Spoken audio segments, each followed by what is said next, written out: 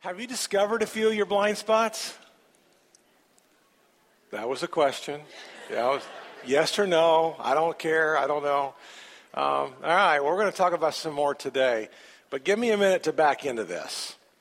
Maybe today sometime you can go to lunch with your family or a friend. You can call on the phone and discuss this sentence. I'm going to throw out a sentence. I'm going to ask you to discuss it. Okay, not during church, but I'm going to ask you to discuss it. Your success in life is determined largely by how well you manage tensions. Now, I'll say that again. I'm not talking about tension. I'm talking about tensions in your life. Your success in life will be determined by how well you learn to manage the tensions. You and I always have tensions in our life. For example, we all have time. We all have time tensions. We all have so much time for work, so much time for family, so much time for play, so much time for education. Everybody in the room is managing time, and time is a tension. Everyone in the room is managing finances. It was John Wesley, an old guy who rode a horse from church to church years ago. And John Wesley said everybody should make as much as they can, they should save as much as they can, and they should give as much as they can. I first read that when I was 20 years old, and I went, huh?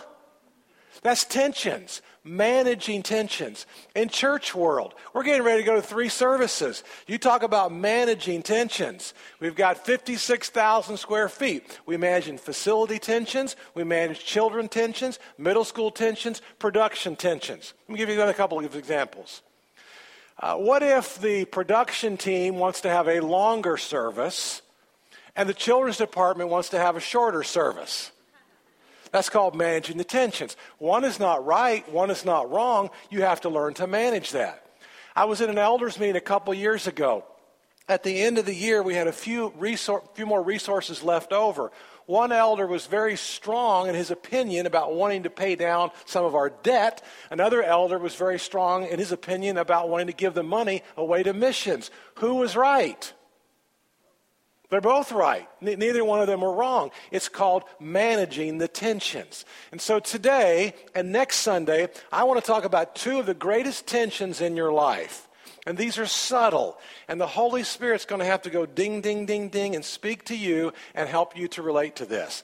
Next week, we're going to talk about the blind spots within family. Blind spots within, raising kids. Blind spots in parenting. We're going to talk about family blind spots next week. But today, I want to talk about the blind spots within work. Okay? You have any blind spots at work? Does everybody around you have blind spots at work? You can see their blind spots. I want to talk about blind spots at work today. And here's how this works. For instance, if you spend all your time at work, and you're like Steve Jobs, and you work, and you work, and you work, and you work, eventually you're going to lose your family, right? But if you spend all your time at home and spend all your time with your family, or you spend all your time at Legoland like Tom does, eventually Tom's going to lose his job. No, I'm just kidding. And so the point is, you have to manage that tension. You spend all your time at work, you're going to lose your home. You spend all your time at home, eventually they're going to say, get out of the house, we like to eat, and go to work, right? So today, I want to show you how Moses did not know how to manage that tension. Moses did not do a good job with this. And I'd like to tell you the story ends where Moses, has an epiphany, but it's actually his father-in-law who comes into the scene and helps Moses with work. So we're going to have a test today. I've got about 13 questions today. We've got 5 steps for freedom, so we've got a lot to look at. So turn with me to Exodus chapter 18. In Exodus chapter 18, we're going to plunge into this story of Moses, and then we're going to kind of come up to the surface and figure out how we can maybe have some more steps to freedom. But do you and do I potentially have some blind spots when it comes to this area of work? And the answer is, yeah, we probably do. So here's Exodus chapter 18, and let's start with verse 1. Now Jethro, isn't that a great name? Anybody in here named Jethro? Anybody want to name their 3rd kid Jethro or anything like that? After the Beverly Hillbillies, this name went away, didn't it? I mean, we just can't get there. Watch this. So Jethro is, he's the priest of Midian, and he's the father-in-law of Moses, which is really a great story. A lot's packed into this one verse. He heard of everything God had done for Moses. Now, the Midianites are not Israelites. The Midianites were not related to the Israelites. But here's a priest of Midian who is going to become a God follower. It's a great story. It's a whole sermon all in itself, that God didn't just relate to some people in Israel. Israel was not his pet. They were his pattern. This is a cool story. Anyway, this guy, Jethro, he hears of everything God had done for Moses, for his people Israel, and how the Lord had brought Israel out of Egypt. After Moses had sent away his wife Zipporah, it's another great name. Women, any of you women's names Zipporah in the room? It's a great name. Anyway, this is Moses' wife. Say Zipporah. Say Jethro. All right, so Moses had sent his wife Zipporah away. Now, why did he send her away? We're going to find out very quickly that Moses does not balance this tension between family and work very well. He sends his wife away. Why? Why does he send his family away? Is it because he thinks they don't need to be around him? Is it because he thinks he has a big important job? Is it because the wife and kids are in the way? We don't know. But in a few minutes we're going to find out he didn't balance the tension very, very well. So Moses sent his wife Zipporah, and his father-in-law Jethro received her. This is kind of a weird way they broke up the verse. And her two sons. One son was named Gershom. Anybody named Gershom in the room? Okay. And this means I have become a foreigner in a foreign land. Next verse. And the other was named Eleazar, for he said, my father's God was my helper. He saved me from the sword of Pharaoh. So we got some drama going on. We got Moses. We got Jethro, we got Zipporah, we got two sons, and Moses sends them away. He's come through the Red Sea. He's doing work out there. He's building up a great nation. They're wandering in the desert, but he's not with his family. His family's not with him. They're not hanging with him. All right, verse 5. Jethro, that's just a funny word to say, Moses' father-in-law, together with Moses' sons and wife, came to him in the wilderness where he camped near the mountain of God. Verse 6. And Jethro had sent word to him, I, your father-in-law, I'm coming. Now, why did he send word? How did he do it? Did he tweet him? Did he email him? He probably sent an envoy. An envoy of people went in front of him and said, I'm coming. I don't know about you, but I don't like people just showing up at my doorstep. Do you? I mean, I'm okay during the day, but I don't want relatives coming from out of town saying we're here for like 3 months. Is anybody like that in the room? I mean, you and I live in Florida. Have you noticed how everybody wants to come visit us in Florida? I mean, people I haven't seen in 35 years call me up. Do you remember me? No. Well, good. We're coming to visit you for about 3 weeks in Florida. So anyway, he's got all these people getting ready to come to him. I'm coming to you with your wife and your two sons. This is kind of weird. So Moses went out to meet his father-in-law. I mean, Moses sent them away, but Jethro's bringing them back. Why? Moses said to himself, maybe I can't do this. Let me get the wife and kids out of here. But Jethro's bringing the family back. Moses is working hard. So Moses went out to meet his father-in-law, and he bowed down and kissed him. They greeted each other and then went into the tent. This is kind of cool. These tents were cool. These tents were made out of goat hair and out of camel hair. They had animal skins on the floor, and these tents were huge. Literally, Moses' tent could have been about half the size of this room. And there were curtains that divided up into different rooms. These were not small 8x10s that you guys go to a little park with. These were massive tents that they stayed in for months. Moses goes out, meets him, they greet each other, and he goes into the tent. Verse 8. Moses told his father-in-law about everything the Lord had done to Pharaoh and to the Egyptians for Israel's sake, and about all the hardships they had met along the way. Now, what is Moses doing? Moses is saying to his father-in-law, Jethro, I know you're a priest of Midian, and I know the Midianites have a lot of different gods. The Midianites worship a lot of different people, but I want you to know there is one true God. There is one true God in Israel. And I want you to know what he did for Israel. He rescued us. He's provided water for us. He's provided manna for us. He's provided protection for us. I want you to know what God did to Pharaoh. Man, you wouldn't believe it. We're going through the Red Sea, and the Egyptian army's coming behind us, and all of a sudden, God just closed that wall of water, and he just wiped them out. And Moses is telling Jethro, this is what the Lord has done. This is how the Lord has worked. This is how the Lord has intervened in our lives. Moses told his father-in-law about everything the Lord had done to Pharaoh and to the Egyptians for Israel's sake, and about all the hardships they'd been along the way, and how the Lord had saved them. Verse 9. Jethro was delighted to hear about all the good things the Lord had done for Israel in rescuing them from the hand of the Egyptians. Verse 10. He said, "Praise be the Lord, who rescued you from the hand of the Egyptians and of Pharaoh, and who rescued the people from the hand of the Egyptians." Verse 11. "Now I know that the Lord is greater than all the other gods." This is an epiphany for Jethro. "For he did this to those who had treated Israel arrogantly." Verse 12. "Then Jethro, Moses' father-in-law, brought a burnt offering and other sacrifices to God." And a burnt offering is they take some animal and they slaughter the blood, they present it before the Lord, and then they eat it. They have a sacrificial meal where they all have a joyous time together. So Moses, the father-in-law, burnt offering, other sacrifices, and Aaron, the brother of Moses, Aaron, came with all the elders of Israel to eat a meal with Moses' father-in-law in the presence of God. The next day, things are going good. All is going good now. For some reason, Moses sends his family away, and for some reason, Jethro brings them back. They meet, they're in the tent, they're having a kumbaya moment, there's praying, there's sacrificing, and now the music changes. Here's where the violins begin to play just a little louder.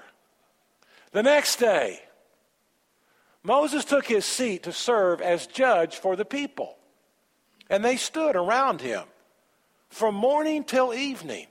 Verse 14.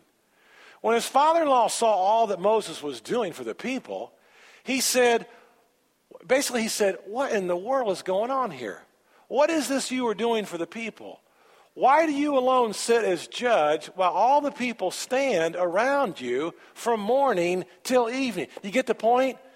You see, Jethro sees a blind spot. Jethro sees how hard Moses is working. And Jethro sees that Moses is not doing what he should be doing. He's spending all his time as a judge.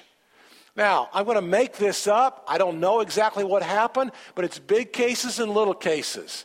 It's all kinds of disputes that are going on among the people. Hey, you know what? They put their tent on our little piece of turf over here. Their donkey came over to our area and ate some of our food, and they're not willing to pay us back. Can you imagine the disputes that are going on with 2 or 3 million people out in the wilderness? Holy smoke. And Moses has set himself up as the judge, and all day long, imagine the lines of people. They're lining up just to ask him for advice. And Jethro's going, what is he doing? I mean, he sent his wife and his sons away. He should be leading the people. He should be a leader among the people. But instead, he's so involved in the technical work, he can't see the forest for the trees. And so Jethro asked, what is this you are doing for the people? Why do you alone? I mean, Moses, you should be recruiting. Moses, you should be teaching the people. Moses, you should have the big picture. Moses, why are you doing all this petty stuff? This isn't good. Why do you alone sit as judge while all the people stand around you from morning till evening? Verse 15. Next verse. Moses answered, well, because the people come to me. What's he saying? Because there's lots of work. There's lots of needs. And I'm important. I'm Moses, after all, for goodness sakes. The people need me, and I'm working 14 hours a day trying to keep everybody happy. I'm working. Because the people come to me to seek God's will. Verse 16. Whenever they have a dispute, it is brought to me, and I decide between the parties and inform them of God's decrees and instructions. Verse 17. Moses' father-in-law replied, what did Moses' father-in-law say basically to him? It's a blind spot. You can't see what you're doing. You're working so long and so hard and so fast and so furious. Do you not realize that you're basically driving your family away from you? And you're spending all this time doing something that you really shouldn't be doing in the first place. Moses' father-in-law replied, what you are doing is not good. Kind of a subtle way, isn't it? You and these people who come to you will only wear yourselves out. The work is too heavy for you. You can't handle this alone. And then in verse 19 he says this, listen now, listen to me, and I will give you some advice. Now, if you're in business, if you're a leader, you need to read the rest of chapter 18. It's not the point of what he tells him to do that I want us to walk away with today. You see, he gives him some good strategy. He tells him how to recruit. He tells him how to delegate. He tells him how to run his business, basically. That's not the point this morning. The point this morning is not the rest of 18. The point this morning is Moses had a blind spot.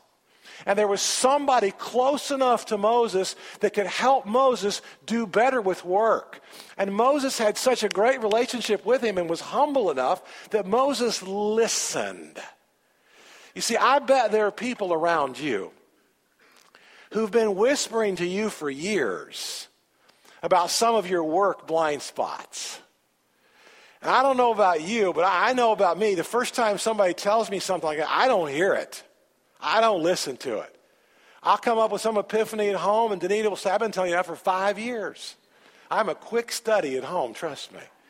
And I bet it's the same way with work with all of us in this room. Listen now, I want to give you some advice. You have a blind spot, Moses. I was in Memphis as a pastor for 16 years, and I got to know Jim really well. Jim was a regional manager for the Burlington Coat Factory. Had a son and 2 beautiful daughters. Jim was married to the Burlington Coat Factory. Even on holidays, Jim had the keys and would go from store to store. It could be Christmas Eve. It could be Christmas morning. It could be New Year's Day. Jim got the keys to Burlington Coat Factory. He would do all kinds of paperwork. He lived at these 4 stores that he managed. He had a son that could pitch. I mean, the son was a great pitcher. Even in high school, the boy was throwing mid-85 mile-an-hour fastballs, would win several. Jim missed all the games. Now, all of us are going to miss some games, and all of us are going to miss some of our kids' activities. Jim wasn't there. The daughters were involved in music. They had recitals, music recitals. I said to him, Jim, you're missing it, bro. You're missing it. You got. I didn't have the words tension to manage then, but you got to spend some time with your family. And every one of us in this room, this is a tension that we have to manage. We have to work. We have to spend time with family. Everybody has these tensions to manage.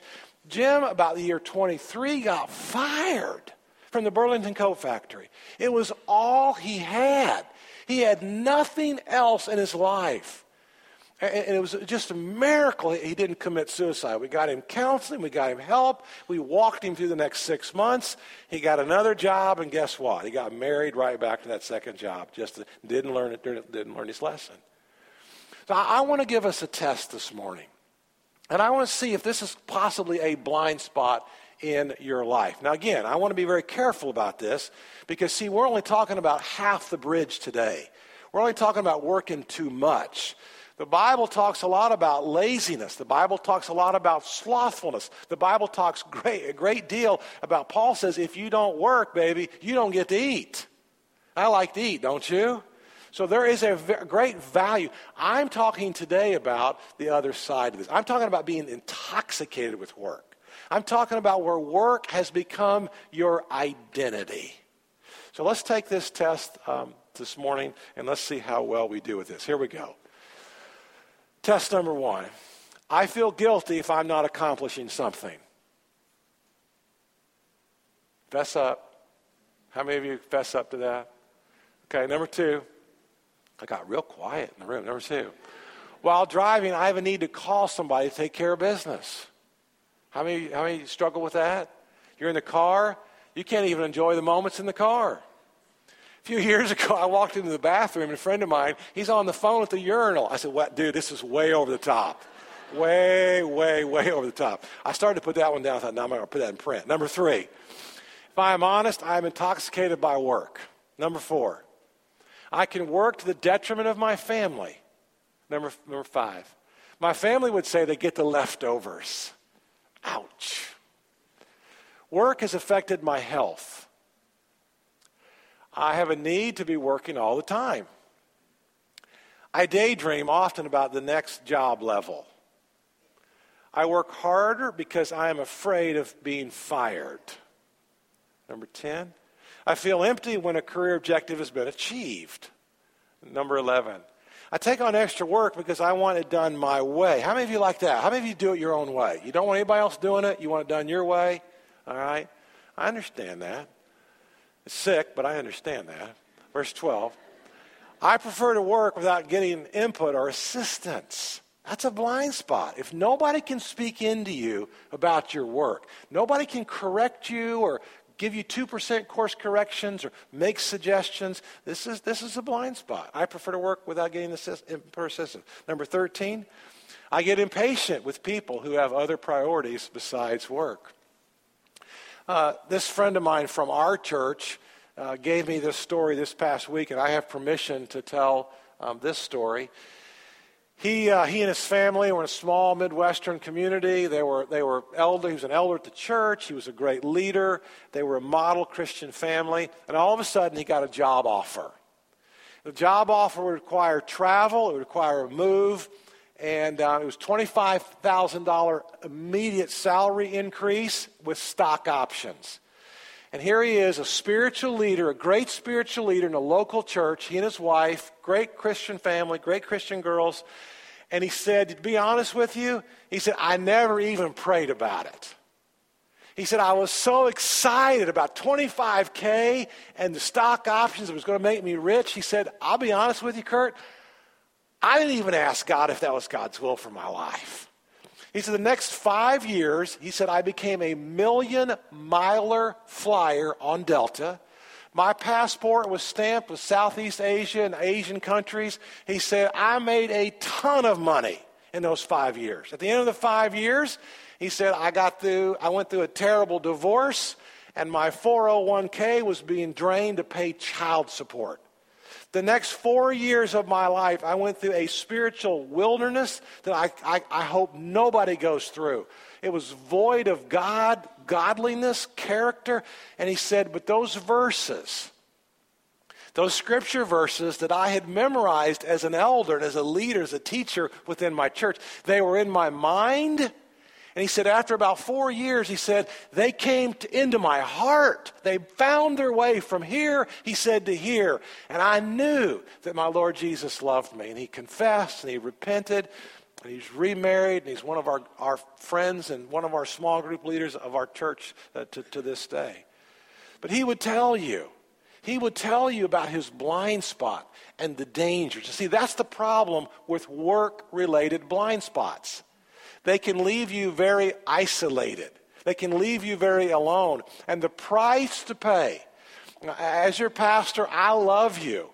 And I think you should work hard. I think the Bible has a great work ethic. Again, I think the Bible teaches slothfulness is a sin. That's another sermon for another day.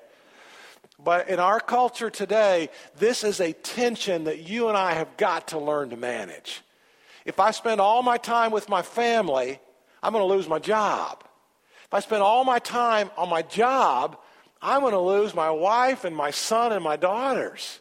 And I understand that tension that you and we live in this tension. Probably not a problem to be solved. It's more a tension that has to be managed. So I want to give us 5 steps to freedom. I think these 5 steps, they're in your bulletin. If you want to write in the answers, I think these 5 steps will help us. Again, they don't resolve it, but they help us with the tension, because you're always going to be managing these 2 tensions. All right, step number 1 is we embrace. We embrace an eternal perspective. I couldn't get Jim, the Burlington Coat Factory guy, to ever think about eternal life. Yeah, he was a Christian. Yeah, he got baptized. Yeah, he was at church occasionally. But I never could get him to think eternally. And this is what is so important. In 1 Corinthians chapter 15, the whole chapter is about the next life. The whole chapter is about the very next life that you and I are going to embrace. It talks about, our body's sown this way, but it's raised this way. We die, but we raise to a new life. 1 Corinthians chapter 15 is talking about an eternal perspective. Now imagine how our lives would be like if every day we could keep an eternal perspective in mind. We're going to be here 70, 80, 90 years, and we're going to check out. And for the next 500 billion years, we're going to be in heaven. That's just the pregame warm-up. So here's what he says at the end of all that chapter, talking about the next life. Here's what Paul says, "Therefore, my brothers and sisters, stand firm. Let nothing move you.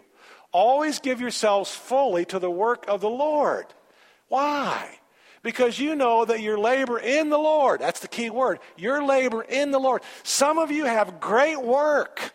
Some of you do a great work, but I got to ask you the question, how are you laboring for the Lord?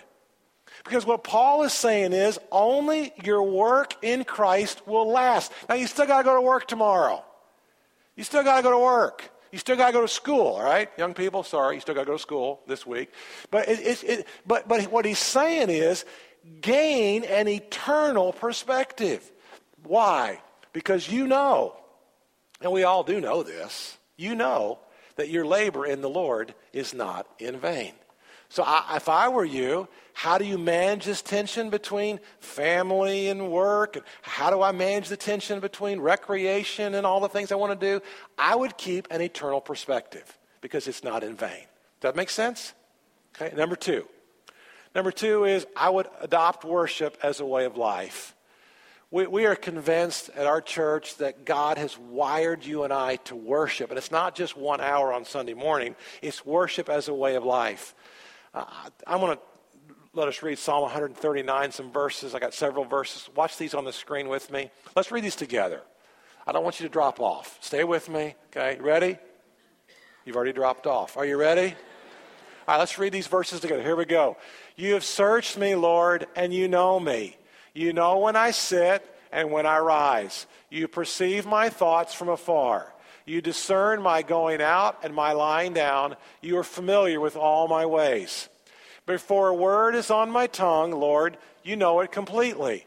You hem me in behind and before, and you lay your hand upon me. Such knowledge is too wonderful for me, too lofty for me to attain. Where can I go from your spirit? Where can I flee from your presence? If I go up the heavens, you are there. If I make my bed in the depths, you are there. If I rise on the wings of the dawn, if I settle on the far side of the sea, even there your hand will guide me, your right hand will hold me. What is he saying? For you created me, I'll read this, ready? For you created me in my innermost being, you knit me together in my mother's womb. I praise you because I am fearfully and wonderfully made. Your works are too wonderful for me. I know that full well.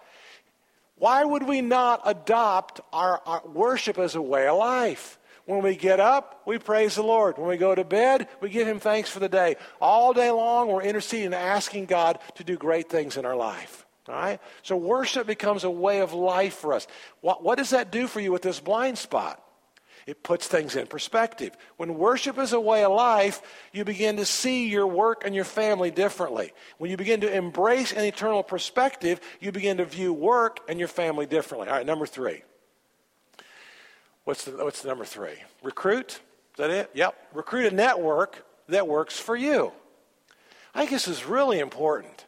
I've got some wonderful men in my life.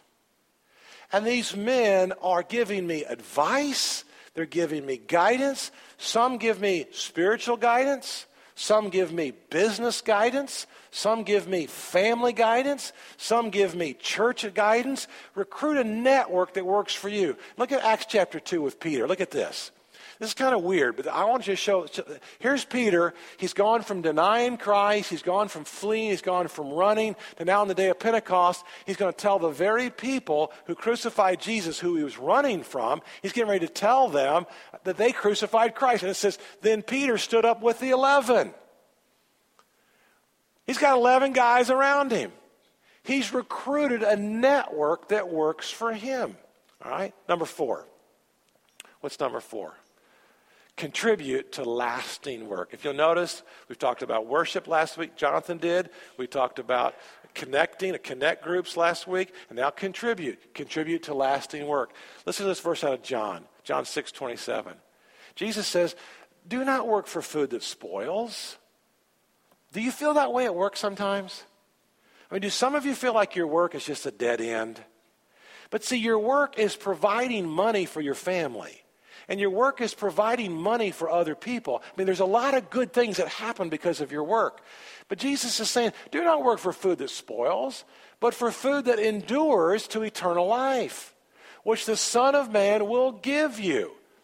And what he's saying is you lean into God, God's going to give you fulfilling, eternal, prospective work that you can accomplish. Don't work for food that spoils. How silly to marry the Burlington Coat Factory. How silly to miss your son's baseball games. How ridiculous to miss your daughter's piano recitals. And he's saying, don't do everything that is missing the main things. Do not work for food that spoils, but for food that endures to eternal life. Your family is so important. Your church is so important, which the Son of Man will give you. For on him God the Father has placed his seal of approval. Number 5, he talks about pursuing an integrated lifestyle. And the reason I got this one as number 5 is this is, again, managing those tensions in your life. I made a statement earlier that the degree to which you will be successful in life is the degree to which you will be able to manage the tensions. Every mother in this room manages tensions. Every father in this room manages tensions. Everybody in this room that goes to work and has a family, everybody in this room, you are managing tensions. And an integrated lifestyle is that you're not off balance. You know how the washing machine, you put too many towels in the washing machine and it gets off balance and starts jumping across the floor? You ever had that happen before? It'll freak you out. You think the Antichrist is in your laundry room right there. And what Paul is saying here is here's an integrated lifestyle. Listen to 1 Thessalonians chapter 5. This is a great verse. May God himself, the God of peace, sanctify you through and through. Now, here's the integration. May your whole spirit, soul, and body. That's you. See, this is tension. You have a spirit, you have a soul, you have a body. May your whole spirit, soul, and body be kept blameless at the coming of our Lord Jesus Christ. That's integration. You're all three. You have a spirit, you have a soul, and you have a body. And you get either one of those out of whack, and your life is cattywampus, and you're like the washing machine. You're just bouncing all over the floor and all over the place. And so Moses in this story, it ends well. The story ends well because Jethro gave him advice. Jethro pointed out a blind spot. And it ends well because Moses was humble enough. The Bible says he's the most humble man of all. He was humble enough to listen. So here's your action step for the week. Maybe not today, because today I want you to think about the sentence I started with, and that was, your success in life could very possibly be determined by how well you manage the tensions. That's what I want you to talk about today. But in the next 7 days before next Sunday, here's what I want you to do. Here's an action step.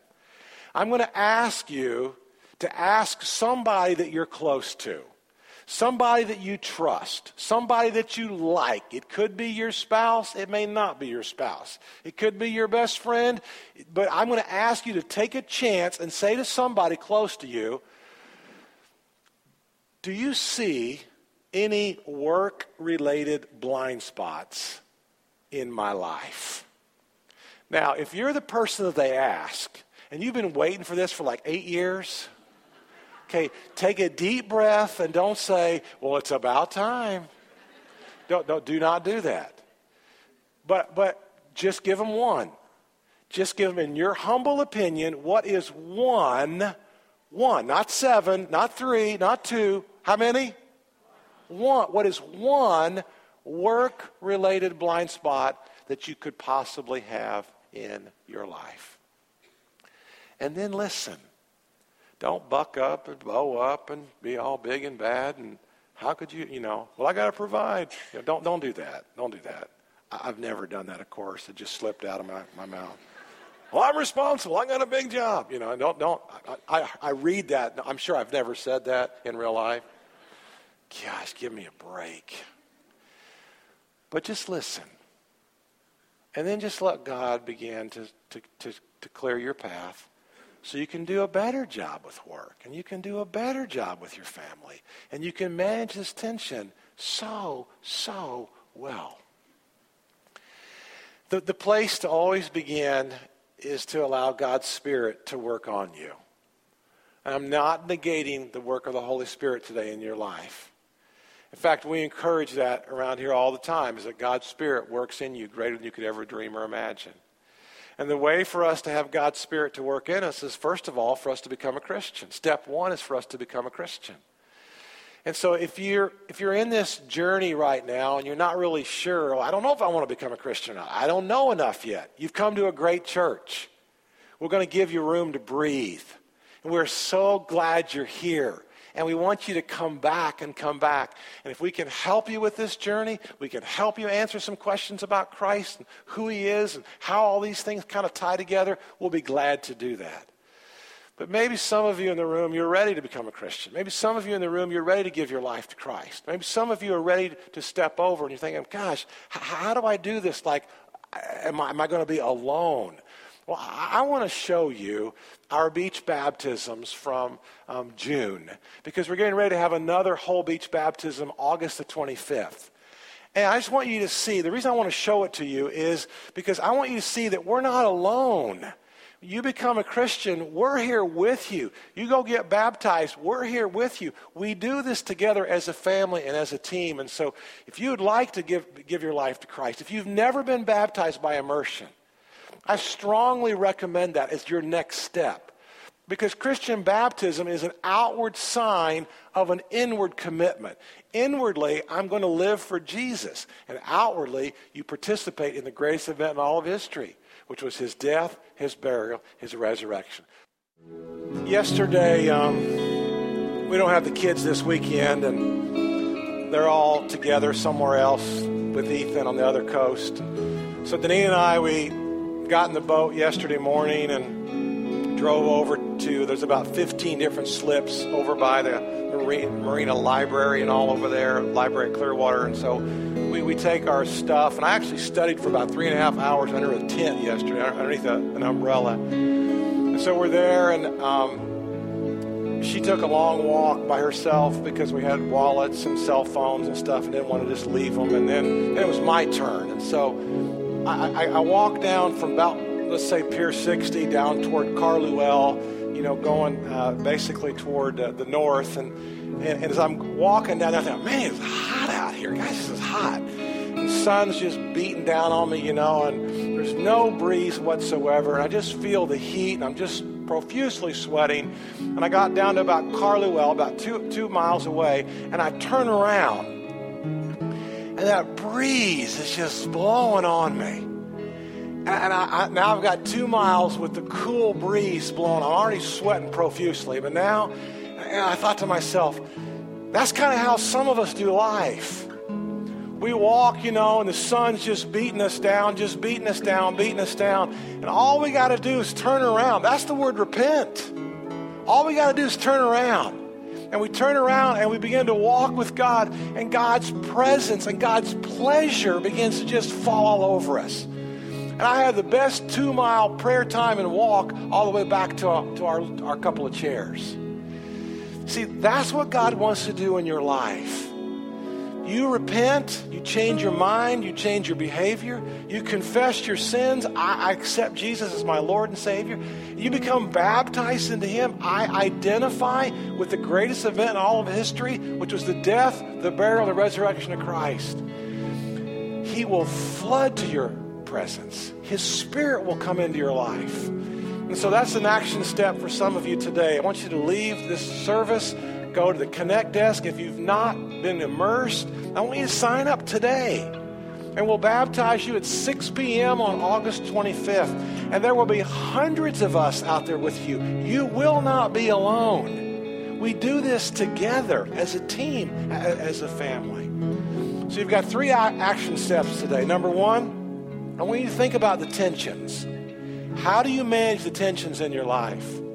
Number 2, I want you to have the courage to ask somebody close to you, do I have any blind spots when it comes to work? And number 3, if you've not been baptized by immersion, I want to ask you to highly consider this, to go out to the Connect desk and sign up today. We are so glad you're here. And maybe this is your first time at church in a while, and you're going, man, I don't know about being baptized. I'm not even sure about coming back next week. I'm freaked out about all this. Just come back. Just come back. So maybe today you want to give your life to Christ. Come down to one of our prayer partners. Let them pray with you. Maybe there's been a family crisis. Maybe work is not going well, and you need somebody to pray with you about your work and your vocation. Come down, and our prayer partners will love on you and pray for you and encourage you. Also, we've got groups signed up today, kiosk in the corner. Let's get connected. Let's stay connected. And the whole church is going to do this together with the Gospel of John. I'm going to preach on the Gospel of John, and the Connect groups are going to have studies in the Gospel of John. We'll do this all together for about 8 weeks. Lord Jesus, we love you and we adore you. In your wonderful name we pray. Amen.